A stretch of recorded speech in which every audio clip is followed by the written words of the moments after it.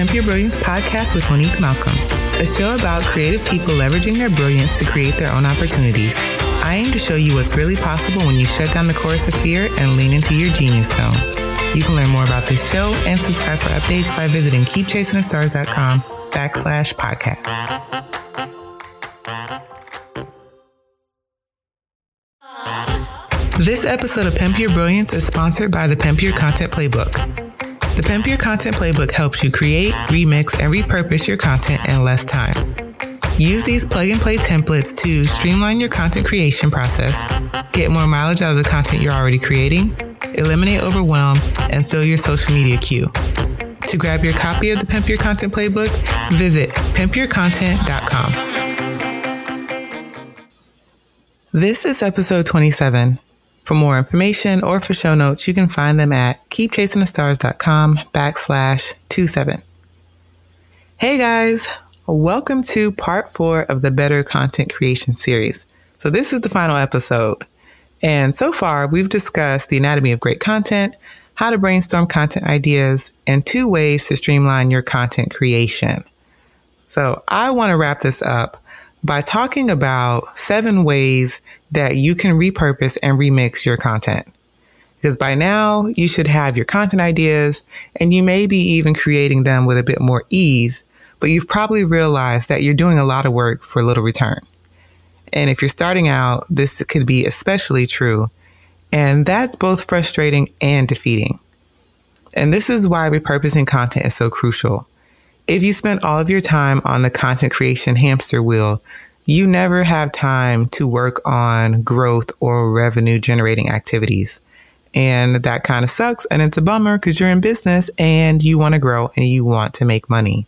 So you need to learn how to repurpose and remix your content so that you can spend less time creating new content and more time doing other activities for your business.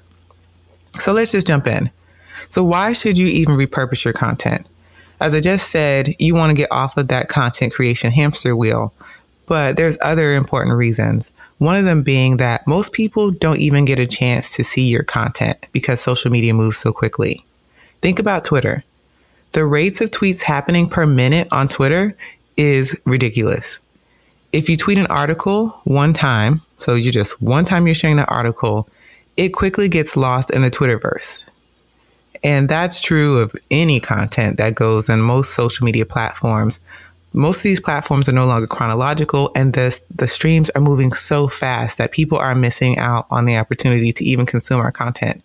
And then you also have to think about the fact that everyone has their preferences on how they like to consume content and where they like to hang out online. So again, we are already in a space where people can't see it, and then they may not even be hanging out on that space to begin with. Repurposing gives your content the chance to get more mileage out of it by getting it in front of new eyes. Your audience is not following you on every single one of your platforms, so chances are if you're only sharing new content in one place, you are missing out on a huge chunk of your audience. Repurposing also allows you to create one really large epic piece of content and then remix it to fit a variety of platforms. So think about sharing your content to Instagram and Twitter and Pinterest and on YouTube, and name a social media site because there's opportunity for you to share your content if you remix it and break it down so that it fits that platform. So if you throw that in with a healthy dose of content resharing, you have a solid plan for filling your social media queue without needing to create a bunch of new content from scratch. So if you've ever thought, what am I going to put in my Hootsuite or my Buffer or whatever social media scheduler that you're using, you can put in more of your own content. You just need to repurpose it to fit that platform. So here are 7 ways that you can repurpose and remix one piece of content and turn it into several pieces of content. But I want to point out something first. Throughout this series, I've been talking about blogging quite a bit because most people start out as bloggers, but you can still use these tips even if you're not a blogger. Your starting point may be video or podcast, but you can turn those things into a blog post and then try out some of these other ways to repurpose your content. Number 1, podcast. So if you have basic recording equipment, you can turn a blog post into a podcast. And it's as simple as turning on your recorder and reading your blog post. I do this quite a bit. For blog posts that have done really well on my site, I have turned those into mini-sodes, and I've just used the actual blog post as the script for the podcast episode. And I actually do this quite a bit for mini-sodes, even ones that were not originally on the blog post, because the way that I write the show notes for a mini-sode, it ends up looking like a full blog post anyway. So I just write those show notes the way that I want to say them, and then I read it to you. And hopefully you can't tell. And if you can, shh. Alternatively, if you have a video, you can strip the audio from that video and upload that into a podcast. So either way, if you start written or if you already start with video content, you can turn both of those into podcast episodes. Number 2, YouTube video. So you can turn a podcast or a blog post into a YouTube video. All you got to do is summarize 3 to 5 of the main points and make that into a video. Then you can embed the video into your original blog post or your podcast episode. This gives your audience another way to consume your content. So if there are people who prefer to watch a quick video versus reading, then that option is available to them right on your own website in the original post. Number 3, use your previous content as a topic for a live stream. Live streaming is hot right now. From Instagram to YouTube to Facebook, Periscope, there are no shortages of live streaming platforms available to us right now. So you can turn your blog posts, videos, or podcasts into live streams. So just take your points, explain them, throw in a few examples, and then connect live with your audience. And while you're on a live stream, you can have people do Q&A, you can get feedback. It just is a really nice way for you to connect with people on a topic that you already feel comfortable on because you've already covered it in another form. Number 4, share it in your newsletter. And this is a strategy that is really underutilized. I don't even do a really good job with this, but I'm trying to get better. And that is sharing the content that you're putting out somewhere with your email subscribers. A lot of times we just assume that people are seeing the content that we're creating, but the reality is you're busy, your audience is busy. So they may not be checking your blog every single week to see if you made a post or your YouTube channel to see if you put a new video up. So you can help them along by sharing that content in a newsletter. For written content and even for a video, write a compelling introduction and include a call to action for that person to visit the full post on your website. So this is just a good way to make sure that your email subscribers are, 1, hearing from you on a regular basis, but 2, also finding out that you have new content available for them. Number 5, infographics. And I love infographics because they're a great way to summarize something visually. And they do really, really well on Pinterest.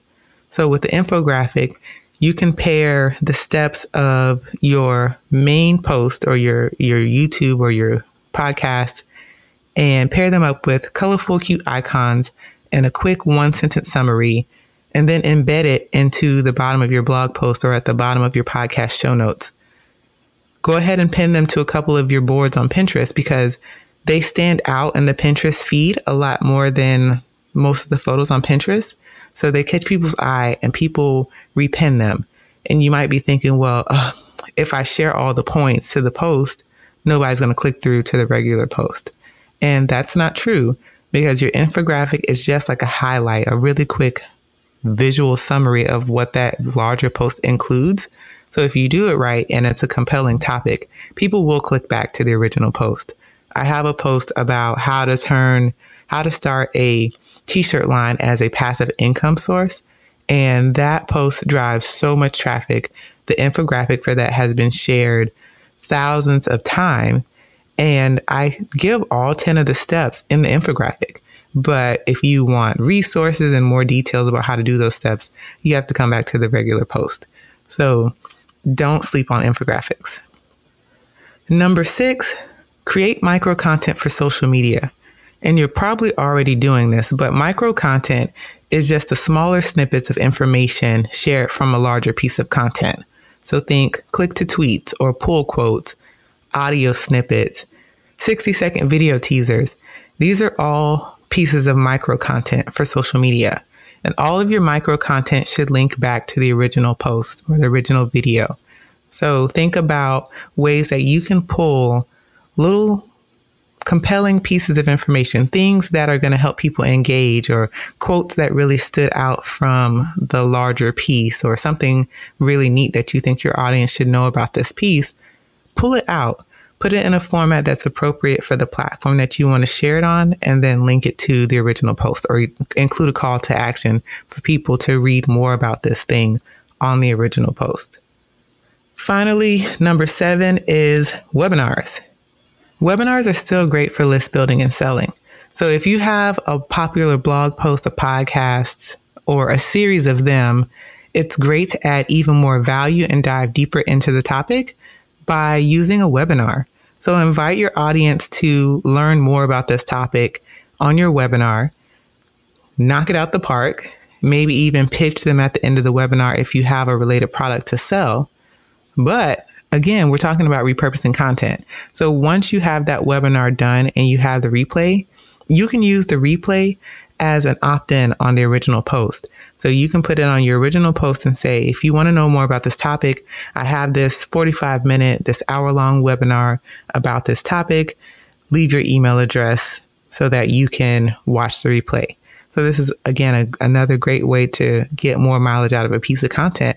You can even use that replay as the beginning of a sales funnel. It's up to you. The sky is not the limit here. I also don't want you to forget that you should be resharing your strongest performing content on a regular basis. And you can easily see which of your content is performing the best by using your analytics. So if you have a website, Google Analytics is free, but all of the platforms that you're using on social media generally have analytics built in. If you're using some type of social media scheduler, they have analytics built into them. So take a look and see what things are people engaging with the most, and make sure you give those things priority in your social media scheduler so that, again, you're getting the best bang for your buck for this content. Lastly, I want to let you know I have a content remix cheat sheet in the show notes for this episode. So if you go to keepchasingthestars.com/27, the content remix cheat sheet is free. It's available on the website. So go and pick that up. It gives you these 7 ways plus some additional ways to remix and repurpose your content. And it's a 1-page quick printable. So it's something that you can refer to over and over again. So if you're interested in that, keepchasingthestars.com/27. Those are the show notes, and you can pick that up there. So I would love to know, what do you guys think about this series? Did you like it? Do you feel like you have a better handle on how to create your content better and be a better content creator? I would love to know. I would love to have your feedback. You can email me at hello@keepchasingthestars.com. Let me know what you think. In the meantime, in between time, pick up the content remix cheat sheet, and I will see you guys next week. And that's it for this week's episode. Thanks so much for listening. If you love the show, make sure you grab the Be Brilliant guide where I share the keys to success for my most popular guests. Download it at keepchasingthestars.com/brilliant. Now go out there and pimp your brilliance.